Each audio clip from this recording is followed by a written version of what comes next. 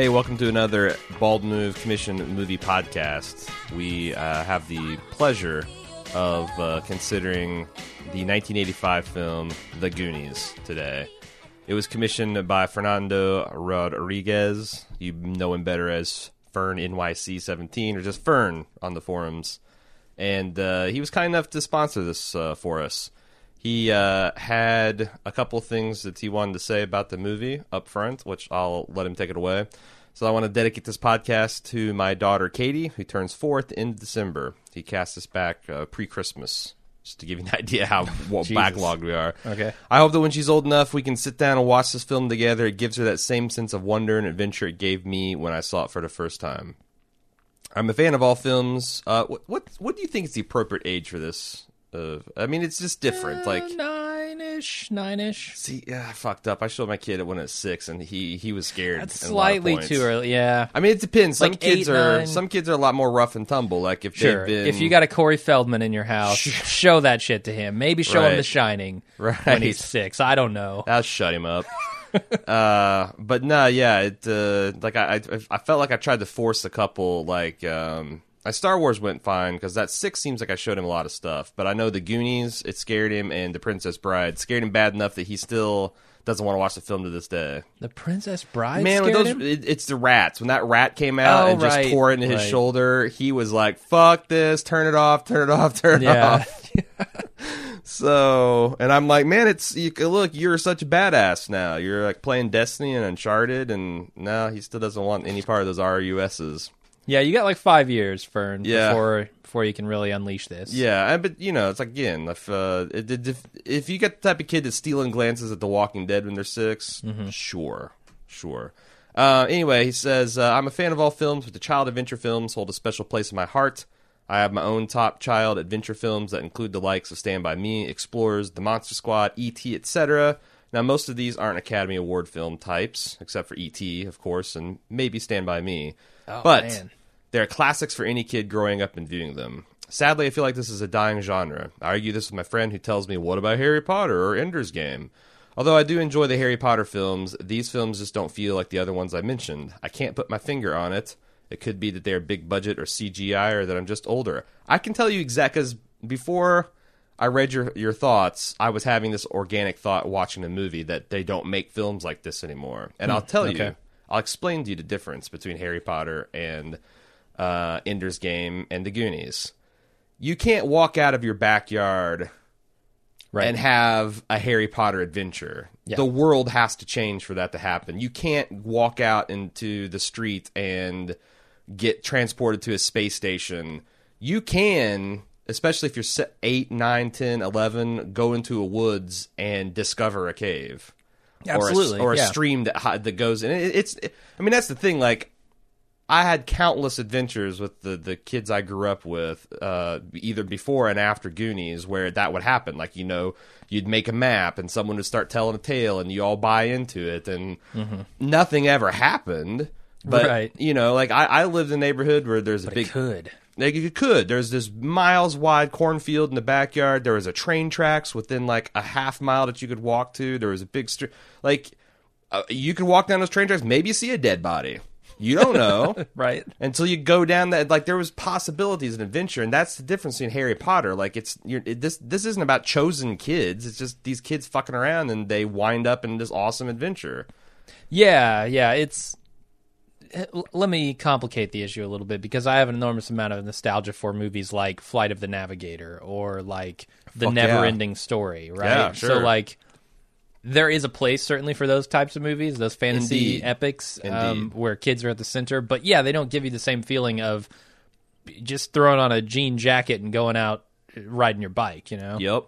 And that's the thing. Discovering like, something. I don't know whether this is... I feel like if you grew up in a big city... This is my small town prejudice, because I don't know. But I feel like if you grow up in a big city, this kind of shit doesn't appeal to you. Maybe. Yeah.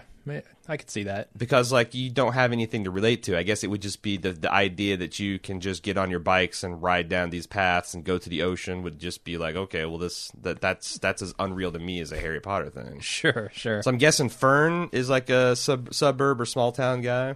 And I feel like modern day, that doesn't happen nearly as often either. Yeah. Like people are so worried about what could possibly happen to their kids that they are given the freedom to go explore in the way that like I was 10 years old riding my bike around.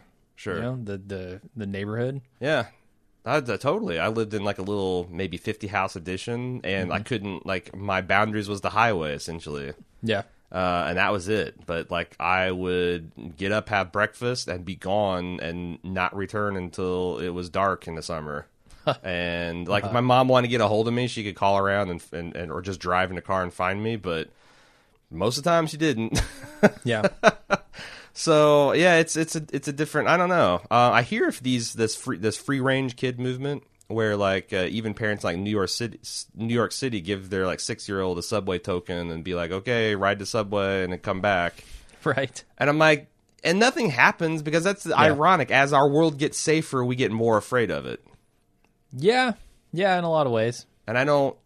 That's a fact. The world is absolutely getting less violent and more safe, and yet the parental reaction seems to be to ever protect the children from more and more harm. Yeah. And I'm not, because the other thing is that it's to a point where like your individual freedoms don't matter. Like some of these free range parent kids have been brought up on child neglect charges. Right. It's like, I let my kid cross 3 streets to go to the playground in my suburban town, and suddenly the cops are knocking on my door because my 11 and 7-year-old weren't supervised. It's like, that seems like a dystopian nightmare, but at some point, a critical threshold has been passed, and even if you're a parent, it's like, yeah, I think y'all are insane. It doesn't matter because you're going to get thrown in jail. I don't know. How did we get on this topic from Goonies?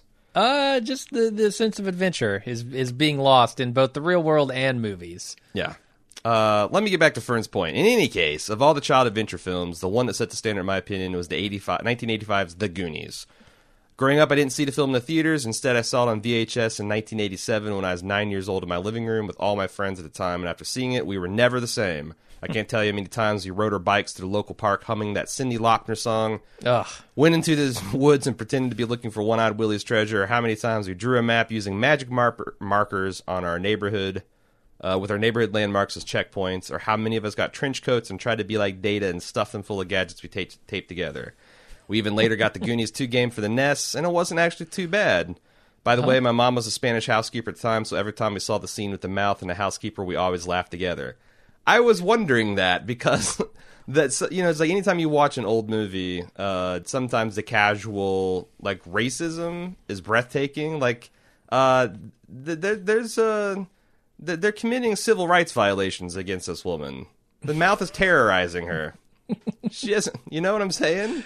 And it doesn't even make sense because they're packing to leave tomorrow, which, by the way, you guys have fucked up because there's no way you're going to pack all the shit in that house. Wait, don't they have the weekend? Isn't it like... Is it the whole weekend? Because they say, like, tomorrow we're going to wake up and it's going to be a new sky and a new school and, like, I never could get that's whether... hyperbole. Okay. I think it's so, like, the the whole act weekend. of dad signing the house away is, but they got 30 days to vacate or something. Yeah, I mean, legally, you don't sign and you're out on the streets. I guess that's true. Because the whole time the mom comes in with a busted wing and she's like, I've hired this lady to help with my the packing up until my arm gets better. I'm like, how long are you going to be packing? 6 to 8 weeks? First of all, yeah. Your arm's not going to heal before then. And secondly, why did you hire some old lady who can barely walk to pack your shit? Hire movers. And she can't speak English. Right. So that's a barrier. It's going to take twice as long because you have to have the mouth communicate for you. Yeah. I don't know why she doesn't just hire, like, the moving people or whatever that's called. Yeah. To come in there and actually haul her shit away because this old lady's not going to get it done. I wish she had pushed back again. And I guess in modern day, like, Mouth would try this shit and she'd just shut him down. But, like, the movie posits that she's literally working for this family, in her mind, under pain of illegal imprisonment. Right. And deprivation of food and water for weeks if she doesn't do a good job. Like, that's really dark. I don't know why you don't leave and never come back. If I'm that lady. That's what I'm saying. Like, I feel like in a modern movie, she would either tell him to shut the fuck up or, they'd exchange Spanish insults. Or, right. She would do that thing where... She'd just roll her eyes at the end like, okay. She pretends like she doesn't understand English, but she actually does. And she's hearing everything. And now she's fucking with the mouth. That'd be another good move. Yep. Yeah. I'm glad you guys found humor over her being tormented. So let's talk about this film. It was directed by Richard Donner, which I know him best from the man who made the early Superman films. Right? How could you not? Screenplay by Chris Columbus, who later went on to direct Home Alone and the first few Harry Potters. So he's kind of like, had a little niche here. And the story was by Steven Spielberg. He's also one of the producers. And you can kind of see his fingerprints in a lot of this stuff. It's star-studded cast. You got Sean Astin. Astin, yep. Astin? Mm-hmm. Oh, fuck, it is Astin. God damn it. Who, you might know best from Rudy. No, I actually Really? don't. I don't know that I've ever seen that movie. He's also Lord of the Rings guy. Right. Corey Feldman as the Mouth. Jonathan K. Kwan. Who was also the sidekick for Indiana Jones in the Temple of Doom, which I just saw recently, like 2 weekends ago. Yeah. He's in it as Data. Josh Brolin as the older brother, Brand. You got Jeff Cohen as like Chunk, which I don't know who these guys are. Right. Then you got Carrie Green as Andy and Martha Plimpton as Stephanie. Steph Steinbrenner. You didn't talk about the biggest star in the entire film. Who? Joey Pants. Oh, well, I was getting to the Fratellis. Joey Pants plays the younger Fratelli brothers. Anne Ramsey, which she played the ugly old woman in all the 80s stuff. Throw Mama from the Train and this. Right. She died. It's sad. She died like 3 years after making this movie of some kind of esophageal cancer. I'm not super surprised. She doesn't sound or look like she's in the best of health. Maybe a 4-pack-a-day habit. Yeah, maybe she's got. No, this isn't my normal voice. It really, I gets better around noon. And Robert Davi as Jake Fratelli, who has a very fine opera voice, and John Matusak as Sloth, who was a football player, a strongman competitor. He's he's a good-looking dude. It must have taken him like 8 hours to make him look this fucked up. Mm-hmm. But yeah, that's a pretty cool cast. Now, I don't know how you want to talk about this film, because I just, in my more nostalgia focused cast, I just have a stream of consciousness of notes that I'm taking, so we can do that chronologically. I think we're on the cast. Let's talk about the cast. That Jeff Cohen guy, there is a good reason you've never heard of him. He quit acting like pretty shortly after this movie, a few years after. Speaking of, I saw a picture of him today. He's he's a really good looking guy. Yeah, he's in shape. Like good looking dude. Like, you force a guy to do a truffle shuffle for 50 takes, that's going to motivate you to get cut and fit, and no one will hurt you that way again. And then the aftermath. Like, can you imagine being Chunk, being the kid who plays Chunk, and just like everybody wants you to do the truffle shuffle, you can't get away from it. Like, you're going to events, everyone's shouting truffle shuffle at you. Well, I always thought that about like Anne Ramsey, the the mama character, or like, what is the psychological cost of being cast as the terrifying old lady? Right. Or like, what was that one film about the Amish bowler? Kingpin? Yeah. Do you remember that just terrible landlady that he had to... Right. Like, what if someone... If your agent calls and like, look, they need someone just... Like, they're gonna fuck up your teeth and make you look worse, but baseline, you start off at a certain level, and that's why you're being hired. Like, what does that do to you psychologically? Like, do you just not give a fuck, or? I guess you're just happy for the work at some point. But you get in your like 50, like you get in your 50s and 60s, like, I had my day. I'm just you cashing should have checks. seen me when I was 20. I was the belle of the ball. I tell you, clean as a whistle. I don't know. But I always think that. When someone gets I feel cast, bad for those people, and they're like, as the chubby kid or the ugly old woman, and like, I'm like, man, that's not cool. Yeah, I don't feel bad for them because like being ugly is the worst thing in the world. I just feel bad because like that's what they're known for, right? And like, if my reputation was, God, he's a real fucking idiot. I mean, and if you're talking about privileges, as far as privileges go, attractiveness privilege is like, it trumps everything. It's number one. It can transcend everything, like everything, and like that's like that's the way society's rigged out. All I'm saying is, I'm sorry, Anne Ramsey. I'm sorry. Well, I'd like to issue an apology of my own for this podcast. I would like to issue an apology to poor 9-year-old Katie 5 years from now, when she hears this, and I'm cursing up a storm. I'm sorry, Katie. I'm sorry, Fern. It's just what I do. No, man, like that's a plus. Yeah, but they don't drop the F-bomb. Okay. Like Corey Feldman, the mouth is dropping. He's shouting these shit. guys are dropping shit like it's like a punctuation in it. PG. This is the greatest trick Steven Spielberg ever did. Yeah. South Park took another 30 years to do this on network television to show kids swear this much. And the PG, that man is a smooth operator. Well, from what I read, his argument was they're not.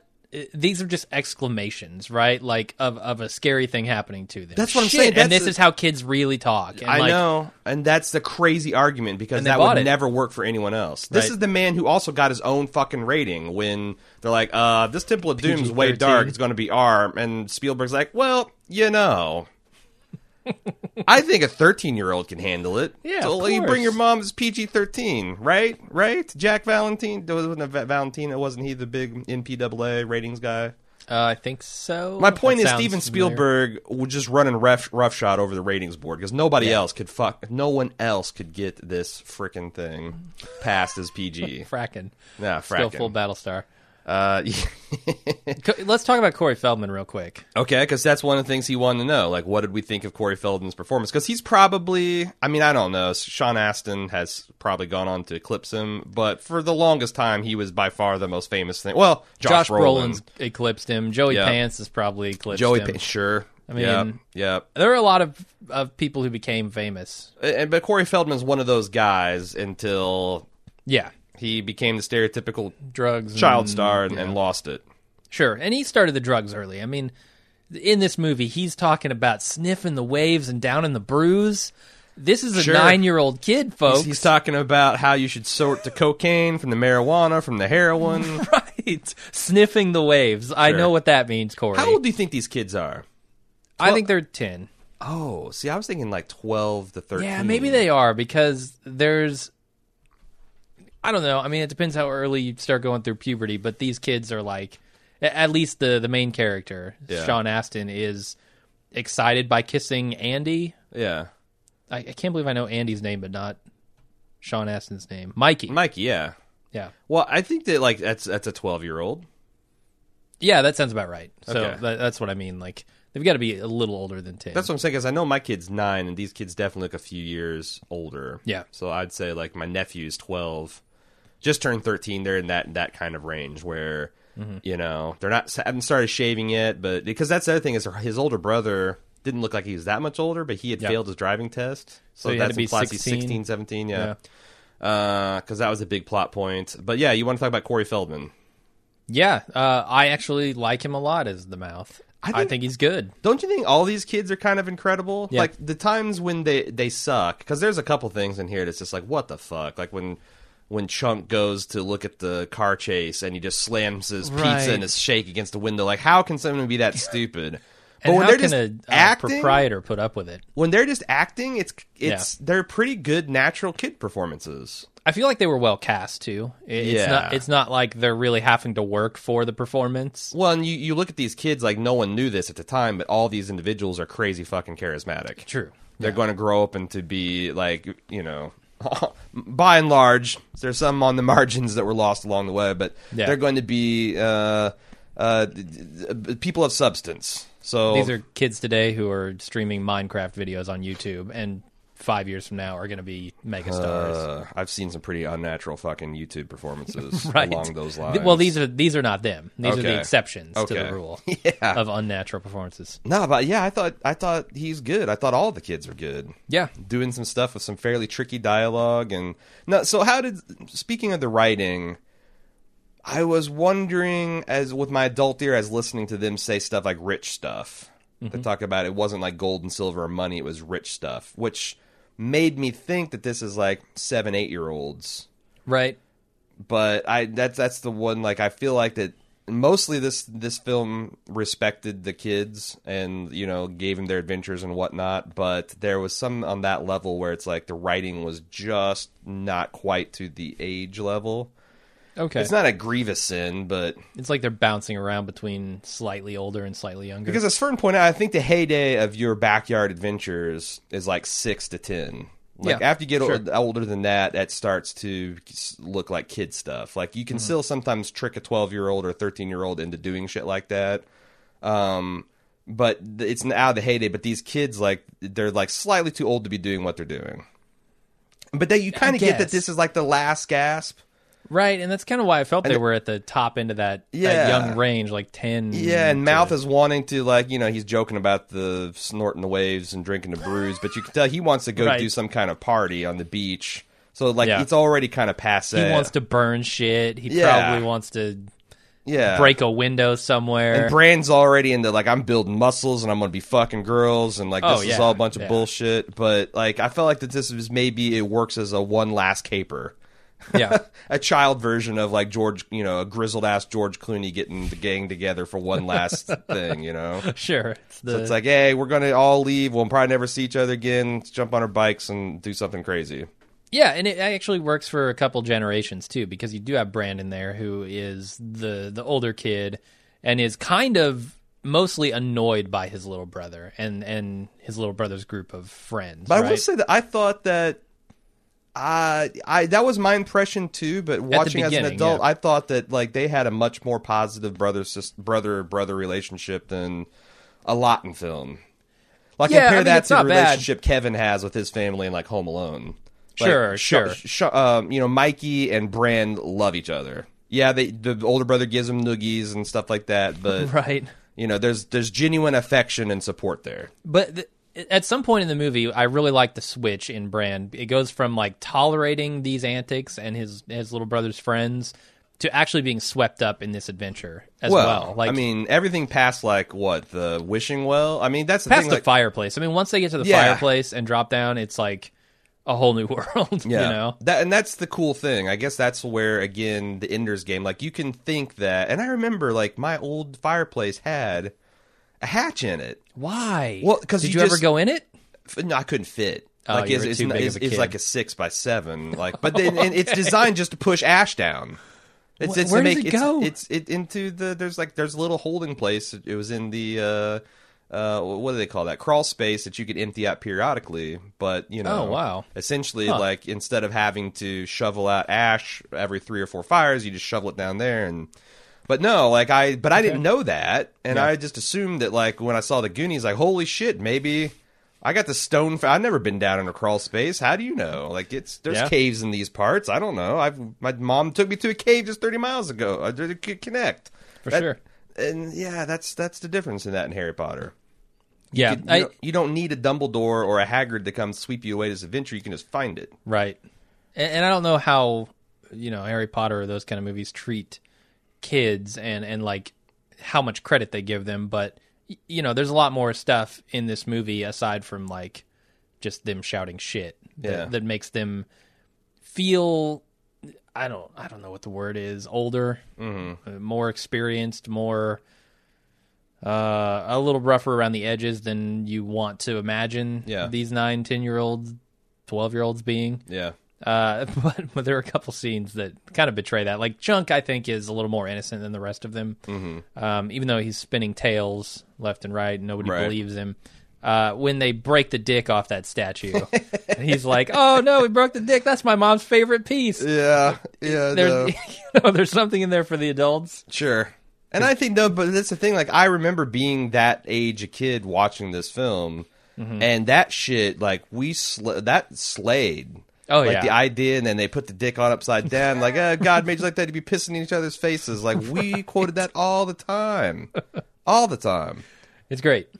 And those little touches really take me back to when I was a kid. You know, you break something, you're like, oh, we gotta hide it. How are we gonna do this? Like, you know, we gotta fix it. We're in so much trouble. Like, just the smallest, stupidest thing. It doesn't matter in the big scheme of things, but sure, you know, it puts you in a place. And the other thing is, like, when they go up to this attic and there's, like, all this random cool shit, and I'm in my notes, I'm like, why the fuck does he have, like, a Van de Graaff generator up here? Like, what and what?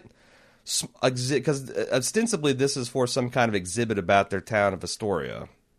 Okay? I guess so. And these were the leftover pieces, and I'm like, what the fuck? But they had this, like, Chester Copperpot, which is this famous explorer that was going to try to find his one-eyed Willie, and like, I feel like that's another thing about small town life is that people get bored and they start making shit up. Mm-hmm. Like we had we talked about this in the Halloween cast a few years ago that the old church in Joppa, like the fucking crazy cannibal cult that we had in our hometown. That's it's based on a little bit of a truth, and then teenagers tell it over to 40, 50 years, and it becomes this big thing. Mm-hmm. Every small town's got some kind of crazy. Like the other thing is like John Dillinger was born in our hometown, right? So there's like maybe there's some fucking bank robbery. Could be some old government, some old C notes floating around. You don't know. Yeah. And they tap into that too, like that you can find. Holy shit, your dad up in his daddick's got a map, and oh my god, here's this. Did you just call it a daddick? A daddick? That's pretty amazing, actually. This is Dad's room. You got your man cave and you got your daddick. There's all the random shit that your dad thinks is cool and is up in the attic. I'm gonna have to start using that. It's pretty good. I'm definitely going to look for a daddick for my next house. The other thing about these kids is they also like Sean Astin, Mikey. He has asthma, right? He's got like something working against him, and I feel like that lends to this idea that any kid could do this and the sense of adventure.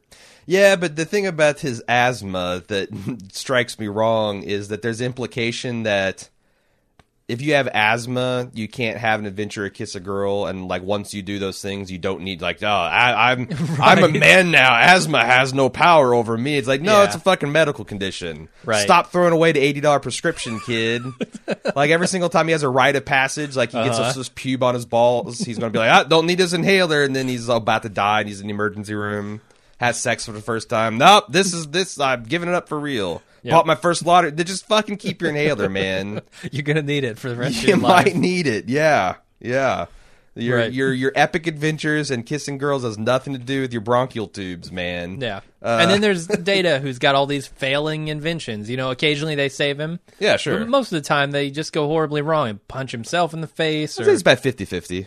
Okay, that's fair. His dad, I don't think has quite as much luck. Yeah, that's the thing. Like maybe it skipped a generation. Maybe they're in a long line of inventors. There you go. But that's other things. Like, is there a little? I mean, there's a little bit of racism in that too. The Asian kid's the gadget kid. Yeah, sure. It's the 80s. Okay. I mean, if you go around the 80s pointing out racism where you see it and sexism where you see it, you'll be there all day. Okay. So yes, that stuff is part of this movie. But the Chunk is also a klutz, and they use that to their advantage. Like, hey, Chunk, jump after this candy bar or whatever, and he plows through a wall that gets them where they need to go. Or like no one wanted to take the blame for breaking the map case. So that is gave it, and then Sean starts like silently counting down from 3, and of course he breaks it within 3 seconds. Yep. Yeah, good stuff. That's funny. So it's really like a picture of any kid could do this, no matter what problems you have. All right, I want to talk about a specific kid, something I think you have a lot to say about, and that is her name wasn't Marcy. What was her name? It's Steph. She might as well be named Kimmy Gibbler because she's the surprisingly and kind of under the radar fuckable one. Is that what you're saying? No, I'm saying she's a troll woman and should never be looked at. She's a horrible person all around. She starts the movie. Describe how she starts this movie. This dropped my jaw because it's been 5 years since I've seen this movie or so. That's 6, it. Wow. Yeah. Well, I saw it when with my he son was when 6, he was 6. So it's been like 4 years. But I probably wasn't paying too much attention to the beginning of the movie. But this starts this movie out with her essentially taking a horse bath in a crab tank on the fucking docks, man. Right. And I remember like sitting back like, what the fuck? This is the character introduction. Yes, this is her because everyone gets this little beat. Like Chunk he's losing his, he smashes his food against the his pizza window. and his he's a Pepsi, klutz, which we'll get and to. then Data is in a junkyard testing his inventions out. He's the inventor, the tech guy, and they go through all the different. And Mouth is with his plumber dad, which is going to come in later. Yeah. Steph is and Andy's doing a cheerleader squad. Steph is taking a horse bath in a crab tank. So there's a certain some assumptions you can make about her smell, yeah, her hygiene, It's not, and none of them are good. And so we have I tend to defend the Kimmy Gibblers of the world, but when they're just washing their hair in a tank full of crab and lobster. So that's the thing. Like, you went online and started reading like the background for this character because I'm like, someone surely has noticed this too. Yeah, and apparently there's a backstory here, but it's completely lost in the movie. So apparently her dad is a fisherman. Yep, and works. Yeah, they're down at the docks. You know, he's brought in his haul, and she is helping sort the crab from the lobsters. There's this comedic. I don't know how they know that though. I know there's supposed to this comedic thing in the full script where she's supposed to have like some scuba gear on, and she goes in this tank and she's separating lobsters from crab. Oh, well, that didn't happen on screen. But I'm like, okay, so if I'm shooting this thing, and I'm like, oh well, we don't have the time or budget for this. Hey. Just dunk your head in that, kid, like you're taking a bath. Right. That's not the spirit of the scene. No, not at all. I couldn't tell what she was doing. It'd be like if Mouth was just blowing up a toilet for no good reason. Like, I'm supposed to understand his dad's a plumber, and that's why this... Exactly. Like, I thought maybe just she get rid was of the scene, or have like her homeless and looking for food or something. I thought she lived under the docks, right? Like it's like, and then like, how are you hanging out with the cheerleader? That wouldn't happen, even in the Goondocks. Well, maybe she hung out with the cheerleader once, and the smell rubbed off on the cheerleader, and now although she's like captain of the cheerleading team. So, and supposedly the hottest. I mean, like, I don't know because I haven't seen all the girls, but and it's also the 80s. So yeah, she's like the super attractive to begin with. The hunky guys after her, right. After her. I just slipped back into puberty watching the Goonies, sir. So you got the hunky guy. Right. That's like, you know, Troy? Maybe he's across the tracks. No. Troy is Brand is the hunky guy. Brand is the hunky guy from across the tracks. Troy is the rich kid, psychopath rapist. Yep. He actually tries to attempt murder at some point. He would be played in another movie by who's the guy from Stargate? God damn it, Kurt Russell? No, other one. Spader, James Spader. Okay. Yes. In you know, if these kids were 5 years older, he'd be played by James Spader. Yeah. But yeah, no. Annie's supposed to be the prize he wants. She's the homecoming queen. Fair enough. It's the 80s. You know, I don't care for her hair, but she's cute. Whatever. That's the thing. Is like Fern had a big soft spot for her, and I remember several of my 80s crushes, and she didn't make the list. No, me either. Well, I know what made the list for you, Kimmy Gibbler and Steph. Apparently, no, Steph and I could have talked, but she baits in a crab tank. That's just, you know, Kimmy Gibbler picks her feet at the table. I can overlook that. God. But she's a proto-Gibbler, too. Did you know that? She is a proto-Gibbler. This is 2 years before Full House. Only? Yeah. Wow. Full House is 87. Wow. I thought it'd be like an 89, 90. No, just 2 years. But she is the proto-Gibbler. She's the archetype. Well, you're not wrong. Kimmy Gibbler. You are not wrong. Okay, so we talk about the horror that was, and you just couldn't get over, like, every single scene, like, you were having conniptions over there about how terrible this person was. Oh, she's the worst. Okay. All right. So what they somehow get to the shack.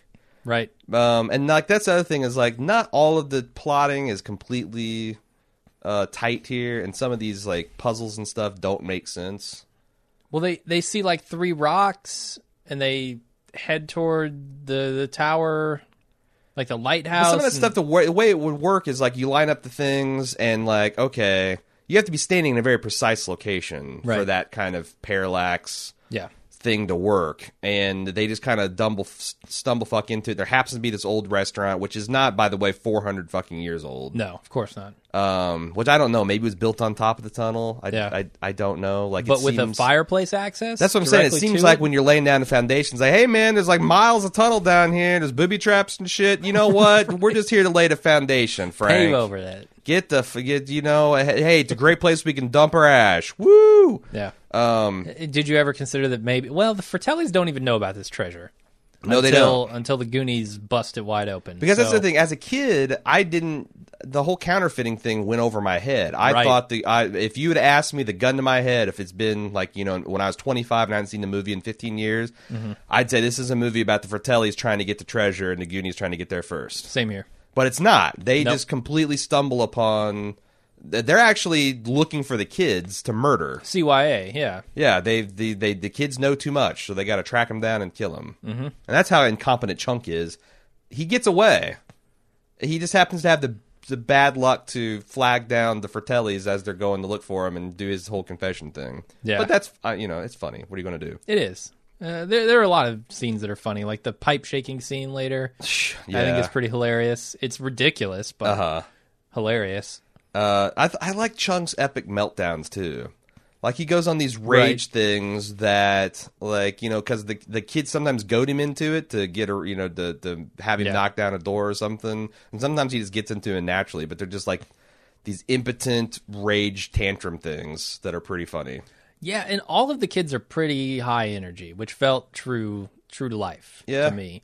Yeah, like you get a 9-10-year-old excited, and it's going to be Scream City. Yep. And that comes through in this movie, like more so than a lot of other adventure movies that I remember. Yeah, but like, they're not. They tend to play kids a little bit older. Yeah. In attitude, but in this one, they really feel like kids. Can you imagine being a child actor on this movie? It must have been like the greatest thing. Oh, I can imagine. Yeah. Like the sets. We're gonna put you on a big ass pirate ship today. Sure, kids. you're gonna, and there's gonna be gold everywhere and jewels. Here, stuff these jewels in your mouth, Corey. You're gonna ride down this water slide before water slides are like a thing. Yeah, like I remember seeing this movie, and then I lived in the Midwest, so like Kings Island got. Their first water park like in 89, 90. So like before I even knew this was a thing, this movie had introduced it. And then later, like I'm actually like that must have been fucking cool. Yeah. Got to do another take of the water slides, kids. I'd be fucking them up on purpose. Pull my pants down, go down the water slide. We can't use that take, Corey. I mean, they got this bone organ and just like, I mean, I don't know. Like, I guess you'd have to be comfortable with working around creepy shit, but. So here's a real problem with me doing this podcast at this moment. I'm playing Uncharted 4. Oh, sure. And a lot of this shit is starting to blend together in my head. Yeah. Like, was the bone organ in Uncharted or the Goonies? Maybe both. Maybe both. So at one point when they find the fireplace access, bats just shoot out of this thing. Yeah. And I wondered how they actually did the fake bat footage, because like it's clear when they just have a rubber bat they're holding in front of their face and pretending like it's in their hair. Yeah. But like they have this other things where these bats, like they look like they're being shot out of pneumatic tubes, and maybe that's how they do it. Maybe. But like they're not like just like an animated effect. They're actually doing something practical, but the bats are just flying the fuck out of there. Yeah, I don't know how they did that. And I've seen that in a lot of different movies, and it seems like that's like a go-to technique, And man, it really holds up, the fake bat effect. All right. And also, like, okay, so let's talk about this first. We talked about the pipe situation. Do you want to say anything more than that? I mean, it's just no. And it's like, also, I love it because it's a way for the audience. Like, Troy looks like he's superior in every way to these guys. He's got a nicer car. Yeah. He's actually got Andy riding in it. But you gotta let people know that deep down he's a little bitch, because he gets in a pipe accident and he starts calling out for daddy, and he's like 17 years old. So that lets you, if you're an outcast nerd, secretly like, yeah, all the popular kids are a bunch of fucking dildos, and I knew it.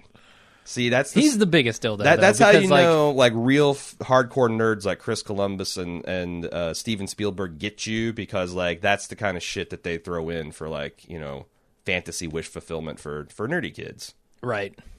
I mean, Troy's just a shit all around, because the thing about like looking down Andy's shirt, which as a 16-year-old all guys want to do, but super there's a difference creepy. between like doing it and here's the thinking thing: there's the guys that want to do it, right, and there's the guys that do it. Yes, and Troy's one of the guys who do it. And, yeah, and I really said I wasn't going to get too big into the sexism thing here. I really don't like Andy's reaction to the whole thing. Once she gets a little bit scared in the cave, she's like, oh, if I had only let him look down my shirt, I would be up on the surface and things wouldn't be so bad. And but I really don't like how she has this 180. Specifically, like, comes around on the idea that it would be better for her. Yeah, to I would have been better off being ogled because I wouldn't know. I mean, she's internalizing the patriarchy. And then she just gets bats in her hair and screams. Welcome to Feminism 101, Jim. I know, it's the worst. That's all I'm going to say about it. But man, that part really annoyed me. So what's funny is because there's like two badass girls in my neighborhood that used to play the Goonies with us. But I was thinking because we used to play there's a lot of stuff we used to play. We used to play like the Spider-Man and Friends, and there was like Firestar, and she was the girl that could set shit on fire and fly. That's pretty cool. Oh boy. They'd play Princess Leia, she gets to fire Minox, and she gets to choke Jabba the Hutt to death, and she gets to take an assault rifle and kill stormtroopers. Pretty badass. There ain't no good female roles if you're a badass, a tomboy girl that's wanting to pal around with a bunch of rough boys in the Goonies. Right. And that's why it's like, yeah. Who's going to be Mama Fratelli? That's the strongest female character. I think so. Yeah. Yeah. Do you want a trimmer? Here's a trimmer. That's a beautiful line. It really is. It really is. But yeah, but these traps, man. So Chester Copperpot is destroyed by this counterweight trap. Yeah. Well, which we later find out they're all triggered in sequence when you trip over one of the lines. So how the fuck did he die and leave the other traps unsprung? So my headcanon is, well, yeah, A, it's just a movie. B, my headcanon is the things must have retracted, right? So... But why would it not retract? I don't know why it wouldn't. Like, if it crushes someone, it doesn't go back up? How would it know? Yeah. It's not intelligent. Like, this isn't a fucking bowling alley robot setter-upper. Like, it doesn't detect which one's the spare. Maybe it hit him and, deflected and got caught on the wall, under a rock or something. I don't know. All right. No, but yeah, it doesn't. It's pretty crazy. Now we get to the point in the movie where Chunk gives his confessions, which I still think holds up. Like, it just that scene, where he's retelling the story of him throwing up on people in the balcony is the fake vomit that turns into real, because he's just you can tell he's terrified, and this is a genuinely funny story, but it's also horrific. Like, it just nails all those. It really does. And the way that they let that play out over the course of a few scenes, like the kids are still having their adventure. We cut away to the adventure, and then when we cut back, he's still telling more shit. It's where he got kicked out of fat camp because he pigged. Yeah, it's like baby Ruths, probably. Yeah, it's pretty good. Pretty good. I don't know. Like, do you want to talk about Troy's at the scene at the wishing well where he's with his disgusting? That's funny because Troy seems like he's 27, and his other guys are 30. His dudes he's hanging with, and he might be. And he might be the kind of perv that looks down 16-year-old shirts at 27. That's what he likes about the schoolgirls. He keeps getting older, and they stay the same age. Yep. But they're just having these awful, slimy rich guys talking about how they want to make it with Amy, or not Andy, and then the coin gets flipped up, and they find that she's down there in the bucket, and they're going to take her up. And he's like, "See, guys, wishes do come true." I can't believe the director's like, "Okay, this is what I want from you." It's so over the top, man. It's so over the top. That's like a line delivery that some dude in a Dudley Do-Right movie would make, wearing a black trench coat as he's tying Penelope Pureheart to the train tracks with dynamite, Yeah. That's an insane person. Or the ski camp movies or whatever, that kind of villain. But this guy's he's calling for his daddy. He's 30 years old. He's wanting to rape this teenage girl. He's laughing like a hyena as he does it. His character's too much. I can't take it. Yeah, he's pretty bad. I do love how the coin comes right back out at him, though. No, it's nice. It's a little nifty shot, as if to say, "Nuh-uh." So at this point, Sean Astin, Mikey, makes his impassioned plea about the Goonies never saying die, and that this is up.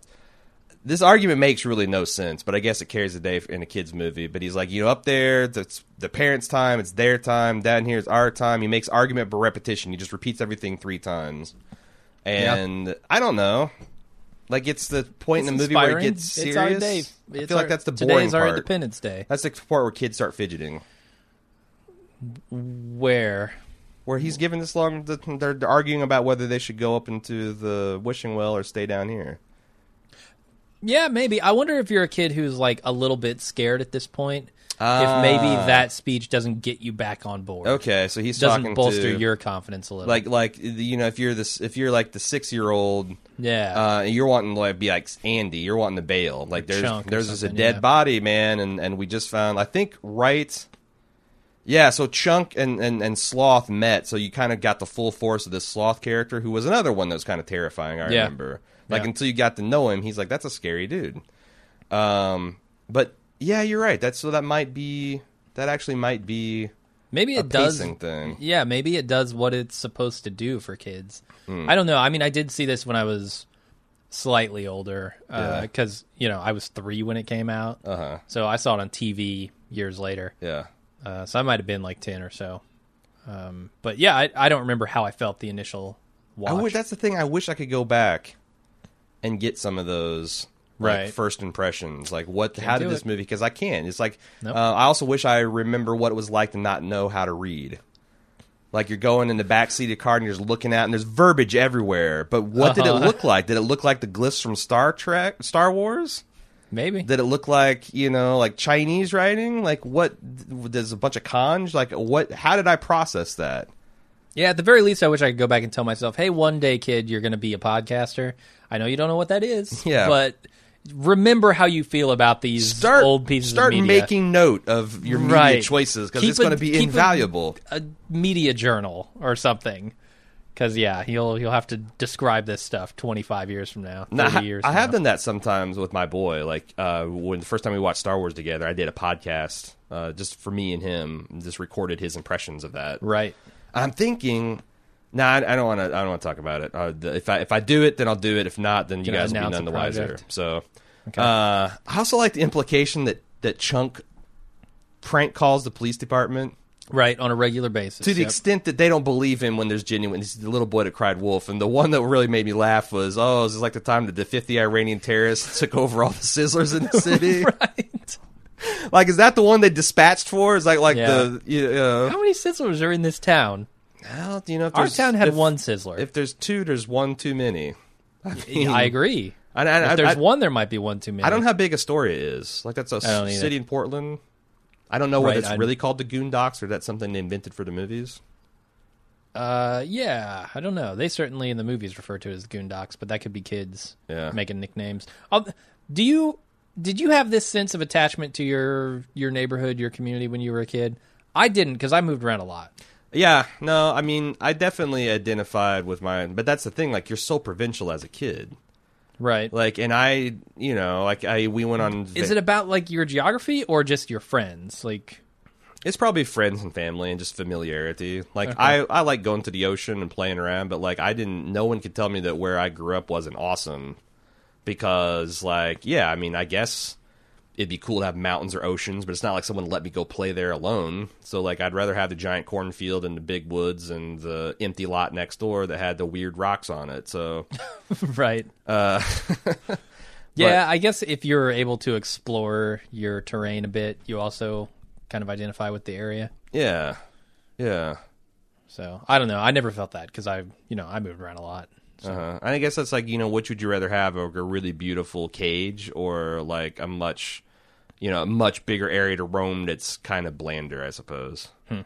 Plus, it's like, we had the other thing is that always made it. I like growing up in the Midwest. I hate living here as an adult. Sure, but I like growing up in the Midwest because there's lots of space. There's huge seasonal swings. Like, it's almost like your backyard would get a makeover 4 times a year. Right. It's like, here's the leaves and everything's going to be frosted. Now it's going to be snow covered and you got ice and now everything's lush and green. Now it's fucking hot and there's bugs everywhere. Like, that was a part that I remember talking to my cousin that lived in California that, like, had never seen snow, and that, like, blew my mind. Right. Like, Jesus Christ. Well, that's on him. That's on his parents. That's on her, privilege. right? Well, that's on her parents because there is snow to be found in California. You just got to look for it. Plenty of snow. No, I'm sure. Like, I grew up in San Diego. We had snow. You did not have snow in San Diego. Get the fuck out. You go to the mountains. Okay, you sure. Snow. You drive up into the mountains. Right. Okay. Like, you can find snow in California. Okay. Now, Nevada, the Midwest or Midwest, The Southwest. the Southwest, like Arizona, New Mexico. I don't know if you're finding snow for hundreds and hundreds of miles. They got the Rockies there too, man. Right. I'm imagining you get snow. But what were we talking about? We went back into nostalgia again. I think we were talking about product placement. That's what I want to talk about. Let's talk about product placement. Because Pepsi goes hard on the product placement. And it's not working because Pepsi's still the number 2, yeah. The choice of the wrong generation, as far as I'm concerned. Okay. Yeah, everyone's drinking it, like top to bottom. Everyone drinks Pepsi at some point. There's just like, they'll be walking in the basement, there'll be like a can of Pepsi on a shelf. It's right. It's like a crumpled up can in the caves. It's once all over you the place. see it, it's and Nike shoes. Yeah. Nike shoes. Everyone has issued Nike shoes. And then obviously Baby Ruth. Come on. Baby Ruth had prominent placement. Yeah. It's like, I'm surprised. Maybe it was a commercial. Like I could see a 30-second clip of like Sloth trying to break, like, yeah, it's so good you want to break chains for it or something like that. Well, I mean, I know that kids talked about Baby Ruths when I was growing up, like as kind of the ultimate candy, right? And I'm sure it's from Goonies. So there's two things. In Goonies, it was like the ultimate candy, but then was it in Caddyshack where it was the turd? In the pool? Right. Yeah. So like it had some mixed messages as a child. So Baby Ruth was just repairing the damage. Yeah, the Caddyshack had done to their image. Yeah, but I remember because I didn't celebrate Halloween, but my cousins all did. There was the year the Goonies came out, like finding a Baby Ruth. Oh, I bet. Like it was just like, that Baby Ruth. That joke was made 100 times a day in the aftermath of it, because every time you'd find one, you had to say it, and then everyone else had to say it. It's stupid, but it's kids. Okay. I have some analysis of One-Eyed Willie if you want to go there. Okay, because there's also some music theory that I got to run by you, because you all dropped right, some yeah. science on me that blew my fucking mind. So I don't know the intricate details of it though, is the thing. Like, all right, because there's this one point in the movie where Andy's trying to play this bone organ, and it's not have anything to do with Josh Brolin. It's just she's literally trying to play an organ made out of bones. Jesus. Well, you got to specify, because that's Fair enough. You see when a girl's playing the bone organ, you make some assumptions. Hey, when a guy's playing the bone that's organ true. too, check your privilege. I need to. Such a shitlord. So she says, I don't know if it's B flat or A sharp, and then you said, as I was like, oh, that's just Andy. She's not so good at the. You're like, well, that's because it's the same note, idiot. And I'm like, what? Did you look this up? Because I'm not sure that the A key and the B key are actually like that. There are some keys on the piano. Like, I get, like, with a metric tool set, every once in a while, you'll have a size that lines up with the imperial, because it's like, it's not intended, but you've got two different, and they kind of overlap.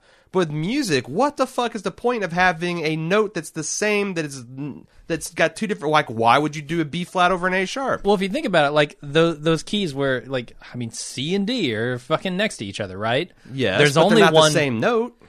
Well, so like, look at a piano. If you look at a piano, I'm thinking real hard of one. Like your A key and your B key are right next to each other. Okay, and those are the white keys? Those are the white keys. Okay. Now, the sharps and the flats are the black keys. So there is only one key between A and B. Uh-huh. So an A sharp, which means you go up half a step, uh-huh, is that black key. A B flat, which means you go down half a step, is also the black key. So it's the same fucking note. It's exact same note. And she said, oh, I played A flat, or A whatever, a B flat instead of an A sharp. So when you're making musical notation, why would you choose one note over the other? That's a good question. It just like whatever I don't know. The first one you think of? I mean, this is like, I was Goonies age when I was playing piano, so it's been a while. But I don't know. I don't know what decision making apparatus. Right. Well, we're not gonna blow open the whole music notation conspiracy on this podcast. No. Also, I can tell you that the notation she's looking at is single notes, and she's playing fucking chords. I don't know what she's doing. Yeah, that's like, there's a melody here. You're not playing chords. Yeah. So it's all fucked up. Somebody who didn't know anything about music wrote that scene, or which is weird because it's like, Hollywood. Like, there's people that like you. What do you think about the guy who's scoring this movie? Which I don't know who. Music by Dave. So Dave Grusin. Well, he's scoring this movie, and he gets to this scene. He's like, "I'm scoring. What am I? What can I? Is it too late?" Yeah. Can we Reshoots. ADR some of this shit? Because I'm going to walk off. I'm going to walk off right now if this offensive music is happening. Well, I mean, it's clearly the guy who made the music for MacGyver too, so I don't think he's too picky. Yeah. It's not actually, but the opening sequence sounds a lot like MacGyver or A-Team type music. Yeah. Because, it's the 80s. They're using synths. Um, Speaking of music, good Lord, I have a lot to talk about with this Cyndi Lauper thing. Shoot.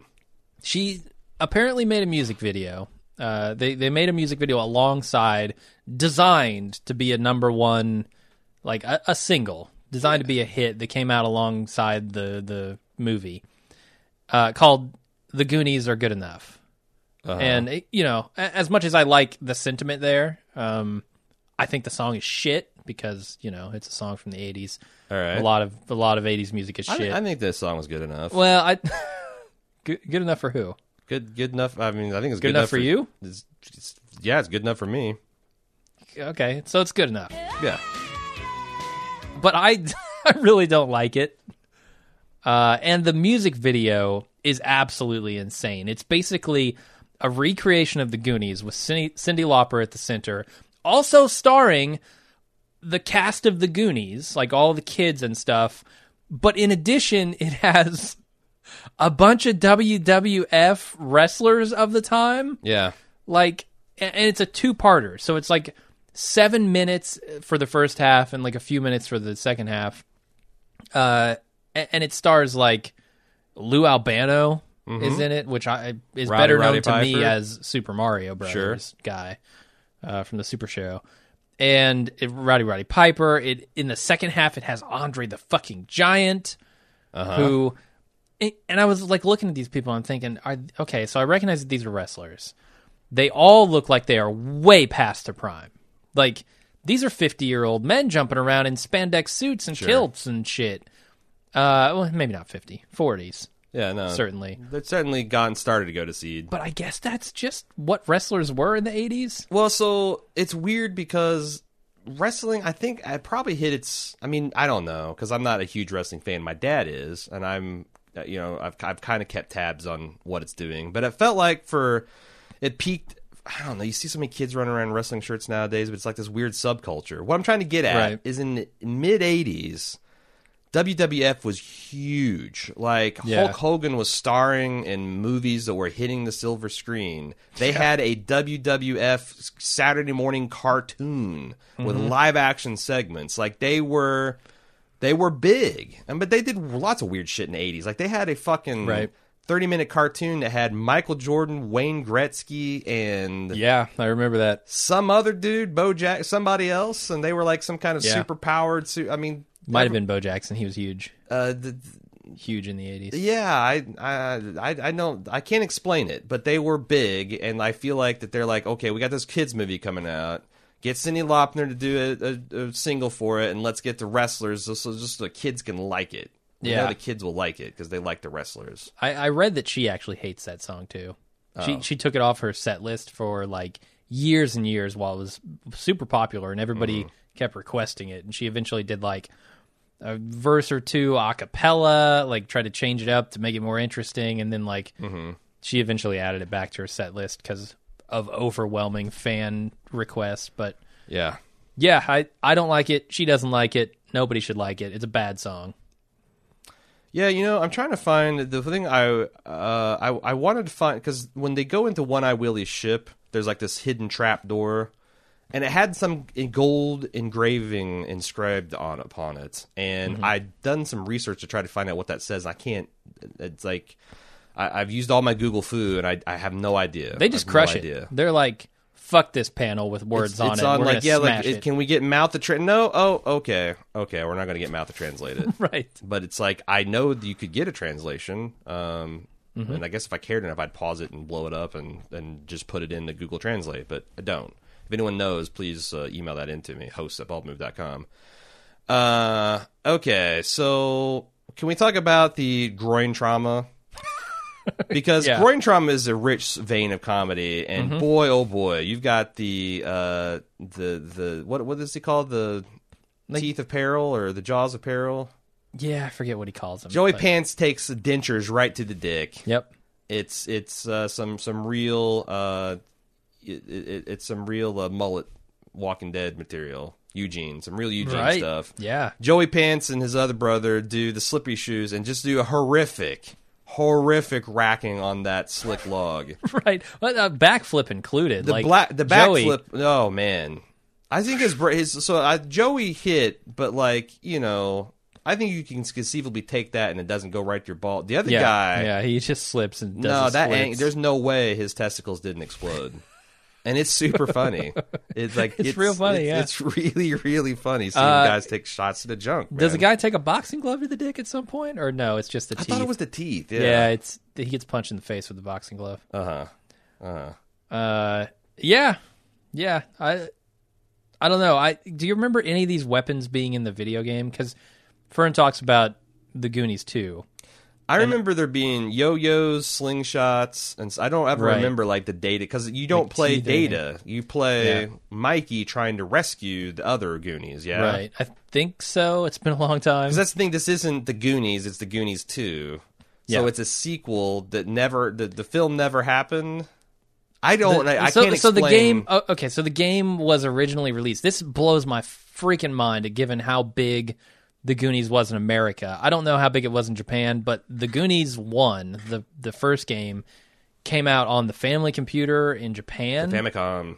Right, and that was it. So, like, there was an arcade cab. There was a Versus arcade cab in the U.S. Of this Goonies game that never made it to the NES, and when they did Goonies 2, they put it on the NES, which is the one I remember, and I kept questioning, like, where the fuck is Goonies 1? Right. Like, Goonies 2 is good. I want to play the first one. And I couldn't because it didn't exist. And then years later, I found like a ROM of it and that played on an NES emulator. So like they must have taken the Famicom version and put that, like ported it over to the NES emulators. Well, see, I thought the Famicom was the NES. There was a certain amount of backwards compatibility, or at least it was like it had a different like case different and all that, tabs on the carts, and you couldn't stick them in or something. I can't remember if that's true or not, but yeah, I thought the Famicom is just what they called the version of the NES that they sold in Japan. Right. So maybe it was just a Famicom version of it. There's a lot of weird stuff about being a kid. Like when Super Mario 2 came out, like why does this? I guess that's Super Mario, but this game is like completely not like the other one. Like at one point, I thought there must the Goonies 1 must be hidden somewhere, and I need to go through Goonies 2 and find Goonies 1. See, I thought it was a meta game. Or a meta adventure. And it might be because I had Nintendo Power, but like I feel like they explained it as like this is just a sequel to Goonies. And like as a kid, I'm like, to the movie Goonies? Yeah. Like this is what happened. This is the Fratellis. Now they're out. They all went to prison. Okay. Now they're out and they're wanting revenge on the kids, and Mikey's got to stop them. Like that made perfect sense to me. Like why do you need another sequel movie to make a sequel to a video game? Like they're their own intellectual properties. Right, but when they bleed, like I guess I never considered that they would bleed over from games to movies or vice versa without just being like, a licensed version of that movie. Because like a lot of movie games are, just repetitions of the story from the movie, and you're playing through. Totally, and they usually suck. Right. Like classic example, E.T. the video game. Oh God.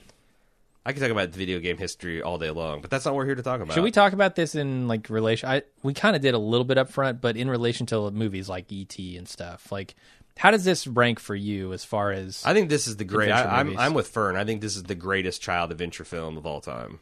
Okay, and I don't even know that it can be topped because it's almost like from a different world. Right.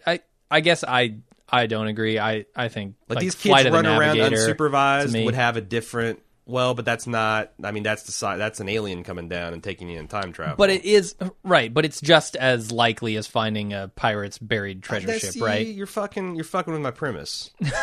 I'm sorry, but to me, like in my mind, okay, The Flight of the Navigator is the quintessential childhood adventure movie. Maybe because I was a solitary kid, and that's a solitary kid movie. Okay, all right, that makes sense. And I'm not going to disagree with you because Flight of the Navigator is fucking awesome. Yeah, it is really good.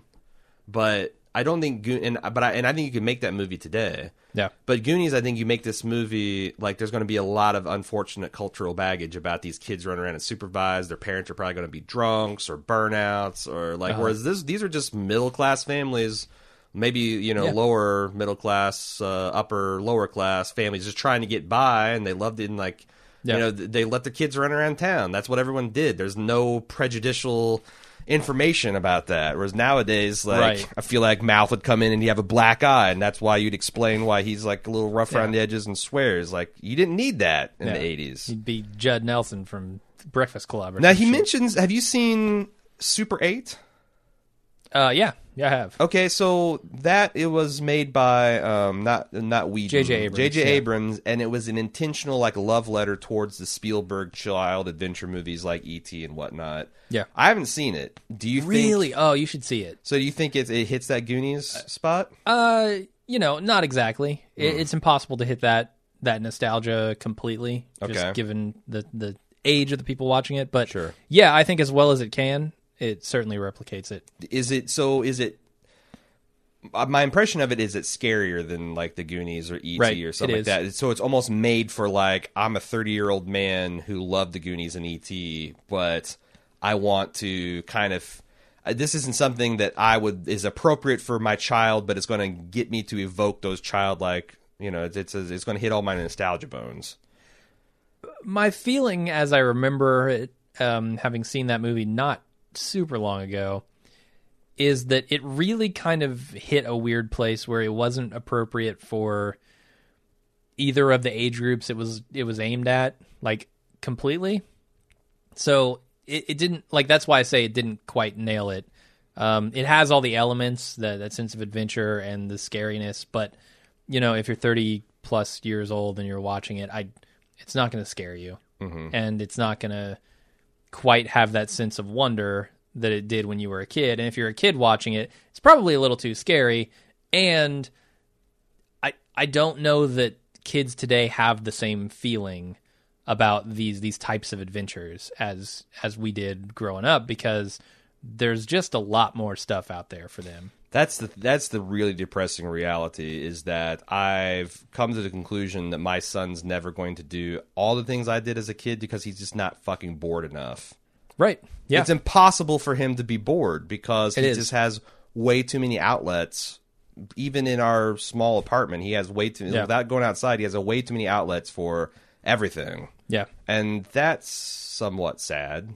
Like, I mean, I do, like, I take him camping several times a year, and, like, we have, like, 4 or 5 day camping trips where he can't do that shit. And, like, it's not like his brain's broken, but Right. that, like, his experience in, like, basically a week or two out of the year was my entire summer. Right. Like, my mom's not going to fucking entertain me for all day. Go out and just get out of the fucking house, kid. And the video games you did have, you'd played 100 times. That's 'cause right. you Like, had I two can't of them. explain to him, like, okay, I had Combat for And Atari. that's it. And then halfway through the summer, my dad brought home a knockoff of Pac-Man. Right. And that was it. And I played the piss out of the use. Like, you play games like they're hors d'oeuvres. Like, you take 15, 20 minutes bites out of them. Yeah.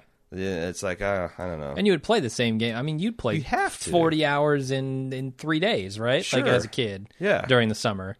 But there was, like, that's the thing. Like, at a certain point, like, Combat and Pac-Man... Yeah. You couldn't play them anymore, and you had to go do something. Right. So I don't know. Yeah, I just don't know if those opportunities are there, and hence I don't think the kids identify in the same way. It's almost with like, those you know adventures. what? I wonder if we'll see more of these come out of, like, foreign markets. Like, I could see a modern Maybe, Goonies yeah. made in India Okay, or sure. like South Africa. Like, oh, the Bollywood Goonies would be amazing. I'm not even talking Bob, but like, I know, know. a kid that grew up and like he didn't have like, a bunch of video games, and he didn't, and it's just like his adventures with his friends, and like I guess, or Russia could make a fucking kick-ass Oh, my dark God. Goonies. Oh my god, I want to see the Russian Goonies. Right, but in Eastern Europe, like some of these places that are not, like they don't have first world problems. Like you kids are incapable of being bored. Like I could see some Right. really rocking shit coming out of there. Yeah, Different cultural sensibilities, which that's fine. sure. Let's talk about Sloth. All right. Sloth is a complicated character because he's essentially a deformed man with mental problems that is kept prisoner by his family, befriends Chunk, and becomes the hero of the movie. Like, it's a genuinely awesome moment when he rips the shirt open and it's like he's got the Superman shirt on and they play the Richard Donner Superman theme. Right. And I never made the connection before this viewing. I know. And because I didn't know, I wasn't aware of Richard Donner. And then the brothers look at themselves like, oh, what did they say? We're in deep shit or something? Probably. And the sound that their heads make when he crushes them together is like sickening, but super funny. But here's the thing. At the end, Sloth, he's bringing his family and they're being brought to justice, but the cops are justifiably afraid of this, monster. Yeah. In the real world, Sloth just commits suicide by cop here. Right. He comes out swinging, he grabs one of them by the shirt and lifts him off the ground. He's dead. He's dead. Yeah. There is no amount of children jumping in front of him will save him. You're right. Sloth dies. For sure. He doesn't make it out. Yeah, I mean the cops are, SWAT team instead of just guys in their Andy Griffith uniforms. I also feel like there's another realistic dark ending of this movie is like so the kids have one marble bag full of jewels. Right. I don't think any of their parents own boats. You know who owns boats? Troy and his parents. I bet Troy's parents go out and claim salvage rights on that pirate ship. And now the rich get richer. They're still going to turn your house into golf clubs because now they can afford to pay that much more money, and you're all fucked. And I'm also wondering, so the whole idea behind this is they're going to close this city down and make a golf course out of it, right? Yeah, this neighborhood. Like right on the ocean golf course. It's going to be primo golf course. Hell yeah, it will. Although it's going to be on fucking, that, they're going to have to blast that whole area with dynamite to level it off because you're not playing golf on those hilly streets. I mean, unless you're going to build it right near the beach. I mean, there's the Scottish style that's more of a because I've played some hilly ass where you've got overlooks and big elevation changes golf course. Right, I guess you could do it. There's going to be some landscaping to do for sure. Yep. But the whole premise is this one house is the thing holding it up, right? And if we can just save my dad's house, well, no, they won't be able to do the thing they want to do. My impression is the dad is he's either the librarian, a high school principal, or historian. He's the smart, Mouth's dad's a plumber. That's fine, but how does saving his house keep the golf course from going in? Steph's dad's a fucking, crab fisherman. He's a crab fisherman. He's a fucking idiot. Data's dad can't even get a spring-loaded camera to work. He thinks he's smart, but he's an idiot. Although I gotta say, Mikey's dad is the mythology is he's staying up late every night trying to think his way out of this situation. If he can get the brains that, of course, he doesn't, so he must be a fucking idiot too. It's Deus Ex rich stuff that comes and saves the day. But that's the. I don't think it's just his dad's the lone holdout. It's just that his dad has been desperately trying to figure out a way that they can all stay where they're at. Okay, so they're going to distribute the jewels evenly amongst, I guess, townspeople. See, if I were Troy and his family, I'd say fuck it, and I'd build a golf course right around him. I'd buy up everything else. You know what? You 5 people can stay. We're going to be hitting golf balls, and the golf course is happening around you. So good luck with your windows. This is essentially the start of the movie Up, right? I think so. Yeah. And then Troy comes in and attaches balloons to their house, and they all that'd be a die. Data thing, right? He'd say "balloon go bongo," and this balloons got shot out everywhere. Can I just say, Data's dad? I don't know that Data's dad is a bad inventor. Because the camera is not his fault. That's true. He didn't engineer the camera. No, the thing Kodak, he engineered worked flawlessly. Exactly. It popped out right to his hands. He took the picture, and then boom, the camera malfunctioned. Yeah, what the hell? So that's on the manufacturer. You're right. What the hell, Kodak? You let this young inventor down. Yeah. And then he sees his dad fail. He probably gets depressed. Sure. I don't know. And, it's a bad scene. 3 years later, Mikey's dad's ain't gonna him and share the mouth this. are down at the tracks sniffing the waves. It'd be funny if, in the Goonies 2, you find out that Mikey's parents took the jewels, kept them for themselves. They joined Troy's parents at the yacht club. And Goonies 2, the movie. Right, and all the other, everybody hates Mikey and Brand now. They're living, in squalor, wherever. They're living on a golf course. Sure, they're all washing up in the crab tank now. It's not just Steph. Just Steph. I don't have much more to say about this. I feel like well, there's actually a couple more points that Fern wanted us to bring up. So let me go back to his notes. Real quick. Yeah. I want to talk about the anatomy of One-Eyed Willie. One-Eyed Willie. So yeah, that's and Sloth. So apparently, like the anatomy of these people, they are implying. They're not even implying. It's implicit in their conversation that the thing that caused Sloth's deformity. You're looking for the word explicit. Explicit. Sorry. Yes. Not often I get to correct you. The thing that caused Sloth's deformity is his mom dropping him on his head a couple times. No, I think that the implication that just is a joke? that she dropped him because maybe she was trying. I mean, it's a horrific implication all around. You're taking the Goonies dark, man. But there is the implication that she was trying to maybe get rid of him. Okay. Jesus. Well, she's a criminal. I mean, she's killing children. You're right. She is the worst. So I don't think. Okay. I think his deformity led to her trying to off him, not caused by. Because man, my God, that's a huge amount of facial trauma to take if you're dropped on your head and yet you live. I know. It's also like really good prosthetics. I think. Sure. Like I don't know how they time him blinking with this prosthetic horrific contraption on his face. There's a couple times where I was really trying to look and see which was his real eye and which one was the remote controlled one. Yeah. I think his right eye is the real one. Yeah. The left one that's kind of slumping down off his face is fake. This guy acts the hell out of it. Like it's like his energy level is like 200%. Yeah, no, it's good, and that all holds up. Now, One-Eyed Willie must have been One-Eyed Willie from birth. Congenital. Because he has a deformity of the skull where one of his eyes is completely sealed over with bone. Yeah. So that's not something where you get your eye poked out and all of a sudden, your skull seals up with bone. I don't think so. I don't think it happens like that. So One-Eyed Willie has always been One-Eyed Willie. Yeah, he was born with some kind of weird bone skull deformity. Which maybe caused him to become a pirate. Yeah. Your life doesn't go great in the 1600s and boom, you're a pirate. Yeah, no, they've done studies where like poor depth perception is really tied closely together with piracy. Right. Yep. That's causality. That's not It really is. It's the deck is stacked against you. The poop deck is stacked against you. Wow. So one thing Ferd wanted us to touch on is that quote-unquote infamous deleted scenes were taken out of the original film, specifically the octopus scene. Fern, I'd never heard of this, so I went onto the internet to find it, and I found the world's worst digital transfer of this scene. It's truly terrible. And from what I could tell, this octopus, attracted to the crab smell in Stephanie's hair, attacked her in mouth. Which she first mistakes mouth for just getting grabby with her ass, being a groper, yeah. Because she's used to the repulsive sea life smell to just keep everyone away.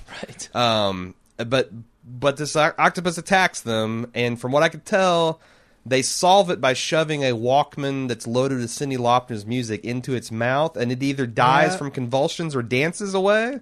Right? Like, I can't tell you how bad this copy was, man. It's terrible. Sure. So it's hard to conceive that A, an octopus would even know what music is, but B, that there could be a rip of this that's so bad, because I honestly couldn't hardly even tell what was going on screen. It's almost like someone recorded a VHS tape 6 different times and then ran it through the shittiest 320 by 200 codec couple more times and then uploaded to YouTube. But I have a vague recollection of this scene. I don't know where I saw it. But I thought after watching this movie there was an octopus scene in this movie. So I don't know if I saw like a DVD unabridged version something. But the other thing that they used to do in, like when they'd show movies like for Saturday or Sunday night on ABC or whatnot, is sometimes they would have like deleted scenes they'd throw and they'd make a big deal out of it. Oh, right. Yeah. Like, this has never been before scenes from blah, blah, blah. And, it's going to be 4 hours long with commercials and whatnot. But, like, I wonder maybe you saw something like that. Maybe. But, yeah, I had no idea this thing was even out. So I'm glad you brought it to my attention. But he says that he's glad they're taking it out. I think so, too, because some of the traps don't make sense. But there's nothing that's just fundamentally ridiculous. I guess the plumbing scene is kind of on that level, but I love it. It's so but the much octopus, fun. I don't know. Shoving a Walkman in an octopus's mouth and having a boogie off or have a heart attack is like. Plus, the other thing is like it's not like this isn't One-Eyed Willie didn't set up this octopus. Right. Like this is the crew versus One-Eyed Willie. This kind of muddies the plot a bit because now it's the crew versus the octopus and One-Eyed Willie. Yeah.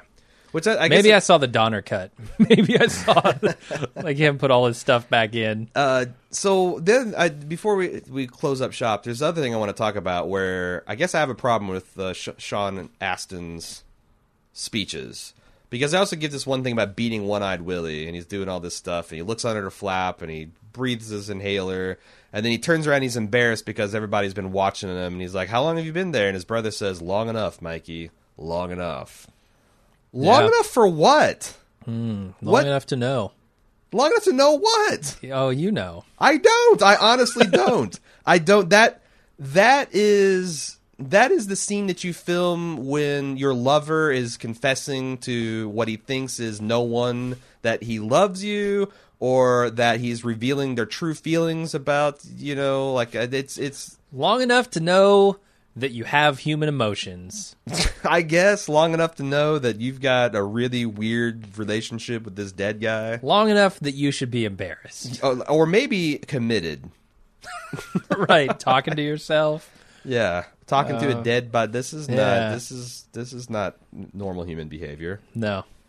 All right, so that is all I have to say about the Goonies. Me too. As the pirate ship sails off and is no doubt salvaged by the rich folk. And the town is condemned. And the town is it's even worse off than before. They price all the little people out of the market. It's gentrified the fuck. Really, really dark ending for a lighthearted children's romp.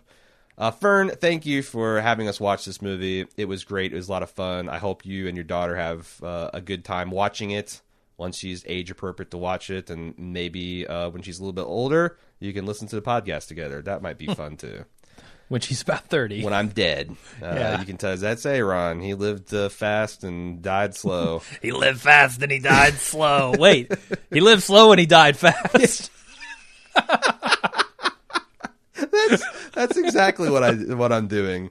If you'd like to commission your own podcast, you can go to baldmove.com/shop, click on the big film wheel, and there's like community commissions where you can chip in a bit to help others realize their podcast commission dreams, or you can just go for the whole thing. Plunk down your hard-earned pile of cash and say, I'm going to make you watch this weird thing, and takes your chances, sees what happens. We'll be back with another one the next time we've got one out. Until then, I'm Aaron. I'm Jim. Bye-bye. Hello, welcome back. We've got a Goonies add-on edition. Me and Jim watched the Goonies earlier this week, and we've already gotten our opinion out of the way, but I thought it might be nice to get an actual 9-year-old, because we're speculating a lot about what we thought of this movie when we first saw it. So I thought, what better way to do that than to bring an actual 9-year-old on the podcast? My son, Mind Dragon, right? Are we still going with Mind Dragon? Yes. Okay. Welcome to another Bald Move podcast, Mind Dragon. Thank you. So do you know that your dad was the exact same age as you were when he first saw this movie? Oh, yeah. But it's not the first time I've saw this movie. So I talked about this. When you were like 6 years old, you saw this movie, and it was pretty scary, wasn't it? Yes. Was it too scary? I wouldn't say too scary, Dad, but I would say it was pretty moderately scary. Yeah. Do you think so? So when you were about 6 years old, you saw 3 movies fairly close together: Empire Strikes Back, where Luke got his hand cut off; The Princess Bride, where those big rats chewed up Wesley's shoulder; and The Goonies. Which was the scariest movie for you as a 6-year-old? I would say they're pretty equal, but I think The Princess Bride was the one that really got my attention, because I still will not watch The Princess Bride as we speak, but... So you still won't go back to The Princess Bride? Why won't you go watch The Princess Bride? Well, now, that's a different story, because the thing is that look, in the Goonies, there's no blood. Okay. And Luke, when he gets his hand cut off, there's really no blood. Right, because the lightsaber just like seals it shut. Yeah, but I in Princess Bride found a lot reasonable blood. And going to here, I'm kind of frantic about blood. Oh, why is blood scary? Like, someone gets their hand cut off, it's no big deal. If they get their hand cut off and there's blood everywhere, why does that scare you? Because knowing that this is part of your body and it's like squirting out everywhere, it's just disgusting. It's gross. Okay. And I just don't find it the kind of person. Now Destiny and everything is fine because it does have animated blood when you're into red, but who cares? It's a video game. Movies are a different story. I gotcha. Now, what did you find scary about Goonies? There were a few skeletons that caught you off guard, but right. Other than that, I have watched the Goonies before. Uh-huh. So this time I wasn't really scared, but I couldn't really remember, so some things moderately scared me a little bit. What do you think about the character Sloth? The big guy who's got the messed up face. Was he scary when you first saw it? No, not really. Really? Why didn't you think he was scary? I found him pretty cute. Really? Because he just, he just had a lot of humor, and I especially liked when they got on the ship and he wreaked havoc. Mm-hmm. But, he lifted everybody up. Yeah. But, yeah. So what did you think of the movie? Like, now you're 9 years old. Tell me about what this movie makes you feel like when you watch it. Well... What do you like about it? What don't you like about it? How does it make you feel? I don't really recommend it for smaller children because it has a little bit of bad words in it. Oh. But... Are they bad words or are they adult language? It's about adult language. But the thing is that if you're more than over or 6 years old, I would highly recommend. This is a great movie because it has a lot of humor, and it just really, really rocks. What is the funny part? What are the funny parts? The one where the statue gets broke off. What? Wait, what statue? There's this statue in the living room that's naked. Oh, is it a girl statue? No, not a girl. It's a boy. So it gets one of its legs broke off? No, not a leg. Oh. It's more like a junk part of it. Yeah. And the funny thing that really struck me is that the guy said, "You idiot, that's my mom's favorite part." So that really got me. Yeah. I liked it where they shared the baby roof and just that kid Junk was really funny because he just, he wanted to eat, drink, he's humorous. He's the most character that had the bad words, but the character I liked the most was that guy who had all those inventions. Data. Yeah, because I find that really cool. No, sure. And behind the scenes, how they would do that. But I find that really, really entertaining. So if you could be any of those little boys, you'd want to be Data? No, I'm not saying that I would want to be Data, but I'm saying Data really entertained me. I gotcha. What do you think, who do you see yourself as? Who do I see myself as? I see the guy who wanted to go to the treasure all along. The Mikey? Yes, Yeah. Mikey. Why do you see yourself as Mikey? Because he was adventurous and he never gave up. Ah. And I can see myself never giving up. Uh-huh. Even though sometimes I rage on video games. Uh-huh. If our house depended on it, or any type of family, I would try to do what I can, right? Yeah, sure. So, yeah. Do you find a pirate treasure and help your dad out? You'd do that? Or help your mom out? Now, I'm not saying that I'd find the pirate treasure, because I'm not that kind of kid. Uh-huh. But, what's the right word? I would raise some money, but I don't think it's really possible to find a pirate treasure these days. They're so very rare. You think they're all dried up? No, I don't think they're all dried up, but it would take a lot of money to go mine in a cave.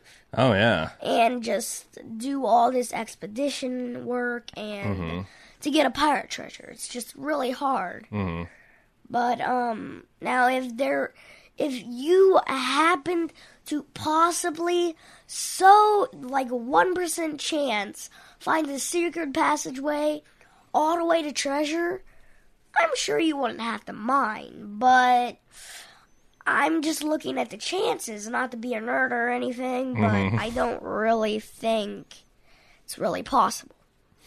So we talked about how much fun this movie is as an adventure. When your dad was a little boy, I had a lot of memories of like going into caves with my mom and dad because they took me into that when I was a kid. And when we go down to Granddad's farm, which you know as your great granddad, you've been down there with the 2 ponds and stuff, and we'd just walk through the woods and we'd just be alone as kids, and that's where we'd have our adventures. Do you have any adventures like that with your friends? Yes, like me and Joe. Where's your adventure place?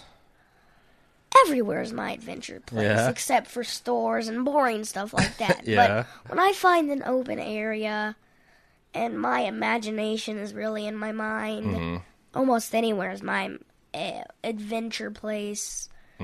Whatever you want to call it. But so you mentioned your cousin Joe over at Aunt Valerie's. Yeah. So when when I was doing my adventures, I was just going on foot. But you and Joe, you both got he's got a 4-wheeler and a 2-wheeler that you guys ride around back there. Precisely. Now I ride the 2-wheeler and he rides the 4-wheeler. And we really have a lot of fun because also going by foot is fun, but when you have a motorbike, you can't just let it sit there and be cold-blooded. You gotta warm it up, because I tell you, I didn't think it was gonna start, because it's been in that garage for... all winter. No, not all winter. I remember last year Grandpa didn't use it. So it's been not in use for 2 years, and I thought the engine was all messed up, but they're really cold-blooded in the winter, and my point is that it's really hard to start them back up when you have them in your garage for all winter. Yeah. Let's get back on topic here. Okay, let's get back on topic. The other thing I wanted to ask you about, have you ever made a treasure map? Treasure map. Or any kind of map? No, I haven't made a map. What was the map to? It was to our little base we have made. Who is we? Me and my friends, when they come over, we can edit our base. Over at your mom's house? Yeah, but our base isn't like something built with wood, and it wasn't with help with any parents. It was just like a little furnace. It wasn't like a furnace. It was like one of those old oval-y things. Oval-y things. That you just put fire in, and then it smokes out, so you can like smoke your food. Oh, okay. Yeah, so we put that there, and then we turned over this big, the things you lay on at a beach to get tan that are a little up in the air. Oh, like a little and we used, chair, one of those little recliner chairs? Yeah, and we used that as a wall. Okay. And then we got 2 chairs and set a deadfall trap. A deadfall trap? What's that? To get a rabbit. Well, so if any viewers wants to know out there, a deadfall trap is where you set a stick up and tie a string to that stick. Set a basket up on top of it and a carrot under the basket. And when there's a rabbit there, you pull on the string and it sets the basket on the rabbit. And the rabbit can't get out. Yes. Okay.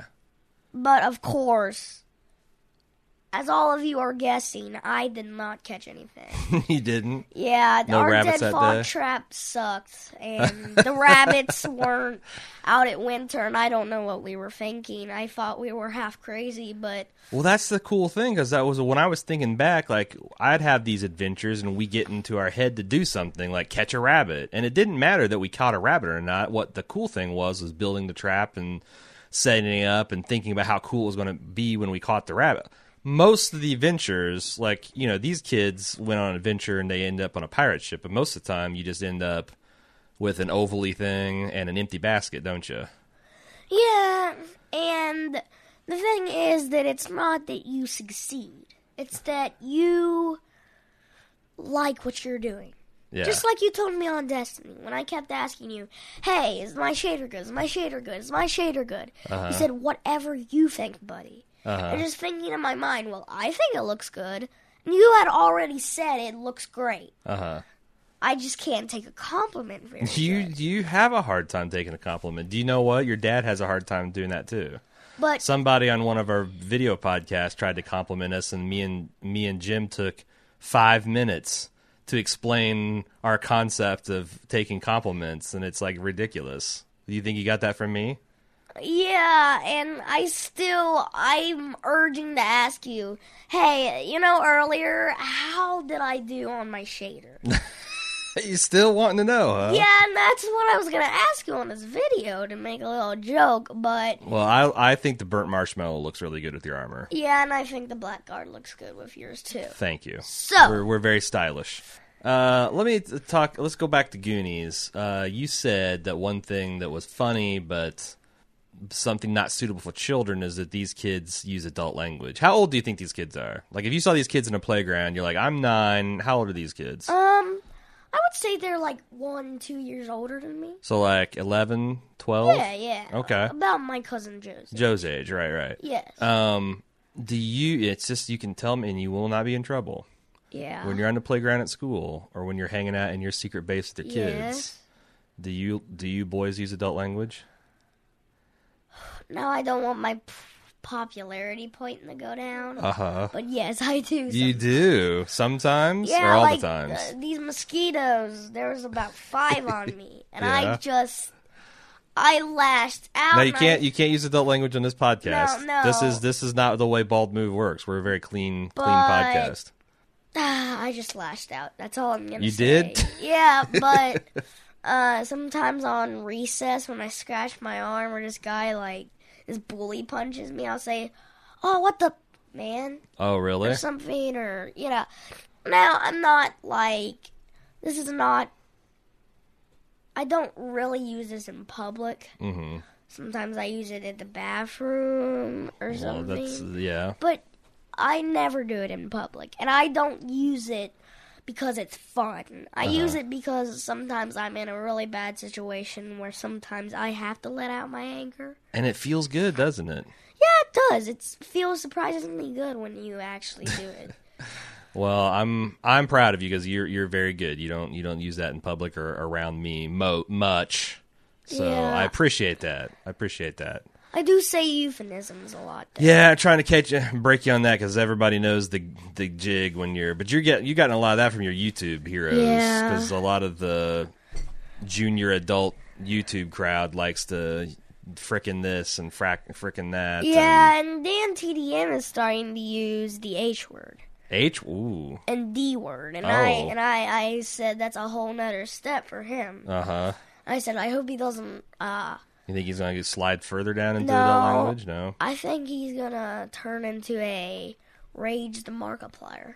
Oh, really? Because I had to quit Markiplier. I know because he was using big adult language. Yeah, he, And the worst part is that was rubbing off on you. Yeah, so, I hope Dan TDM doesn't mold in the Markiplier. Uh-huh. But Corey Kenshin's clean, but I like Corey Kenshin. He's pretty cool. He says frickin', and Yeah, he but, does. It's not bad. Let me ask you this: what movie? So Goonies is your dad's adventure movie. That's when I was growing up. It's all about all those kids were my age. What is a movie or a television show that makes you think about the Goonies, or it's kind of that same type of adventure that's come out nowadays? What's your Goonies movie if you want to think about making you feel about adventure and having fun and exciting and maybe a little scary? Astro Boy. Astro Boy? Yes. Really? Because it is scary, because, oh my god. There's more... Disney really overdid it, because he, almost dies, 10 times in that movie. Yeah. Astro Boy's like the Mega Man type kid, right? Yeah, he's the Mega Man, and He does die. That's the whole, right? The little boy dies, and then he's remade as a robot, isn't he? Yes, Okay. yes. That is pretty grim. Yeah, and I think it was kind of a rip-off of Mega Man, because Mega Man was released way earlier than Astro Boy. I don't want to blow your mind, but I think Astro Boy was an old Japanese cartoon that might have influenced Mega Man. It's like one of those things where you think it's a ripoff, but that's only because the original came out and then that Astro Boy movie is a remake. Okay, well, still, I think Mega Man's way better than Astro Boy. True. So you think Astro Boy is your Goonies? If I had a Mega Man movie, I would definitely pick that. But You're hoping you see hear that, Astro Capcom? Boy is the closest thing to Mega Man and Adventure. You that have had a probably love. ever You've come. loved Mega Man since you were 3 years old. Yeah, I watched you play it, then I started to play it, then I beat all the bosses, and about a year after I beat Wily, and now they're making this new game, but taking surprisingly long. Yeah, the Mighty Number 9. Yeah, but, What is your favorite movie right now? favorite movie? Ooh, well, Like, if I could put on a movie right now that you'd want to see, what would it be? Zootopia? Zootopia, huh? Zootopia and The Martian. Yeah. The Martian. Oh, yeah, The Martian. Yeah. So that's a good answer. I like that movie too. Yeah. What's your favorite TV show? TV show. Gumball. Gumball. The Amazing World of Adventures- Gumball. Amazing World of Gumball. All right. Anything else we want to talk about with the Goonies? What was we already talked about your favorite parts, scary. Was there anything you didn't like about the Goonies that you thought, oh man, this isn't what it's like being a kid?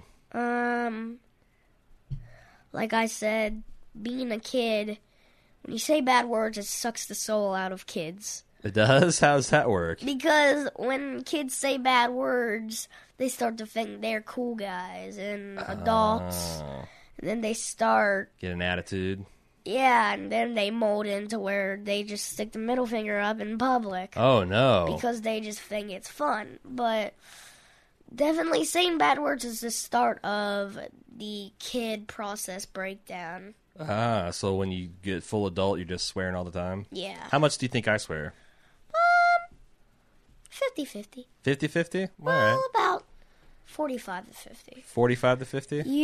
I think you swear the most in Destiny. I do. When we're playing video games, I do tend to But lose control also, a bit. Yeah. because Tony Dev and you, I can hear you scream, "Oh, you mother!"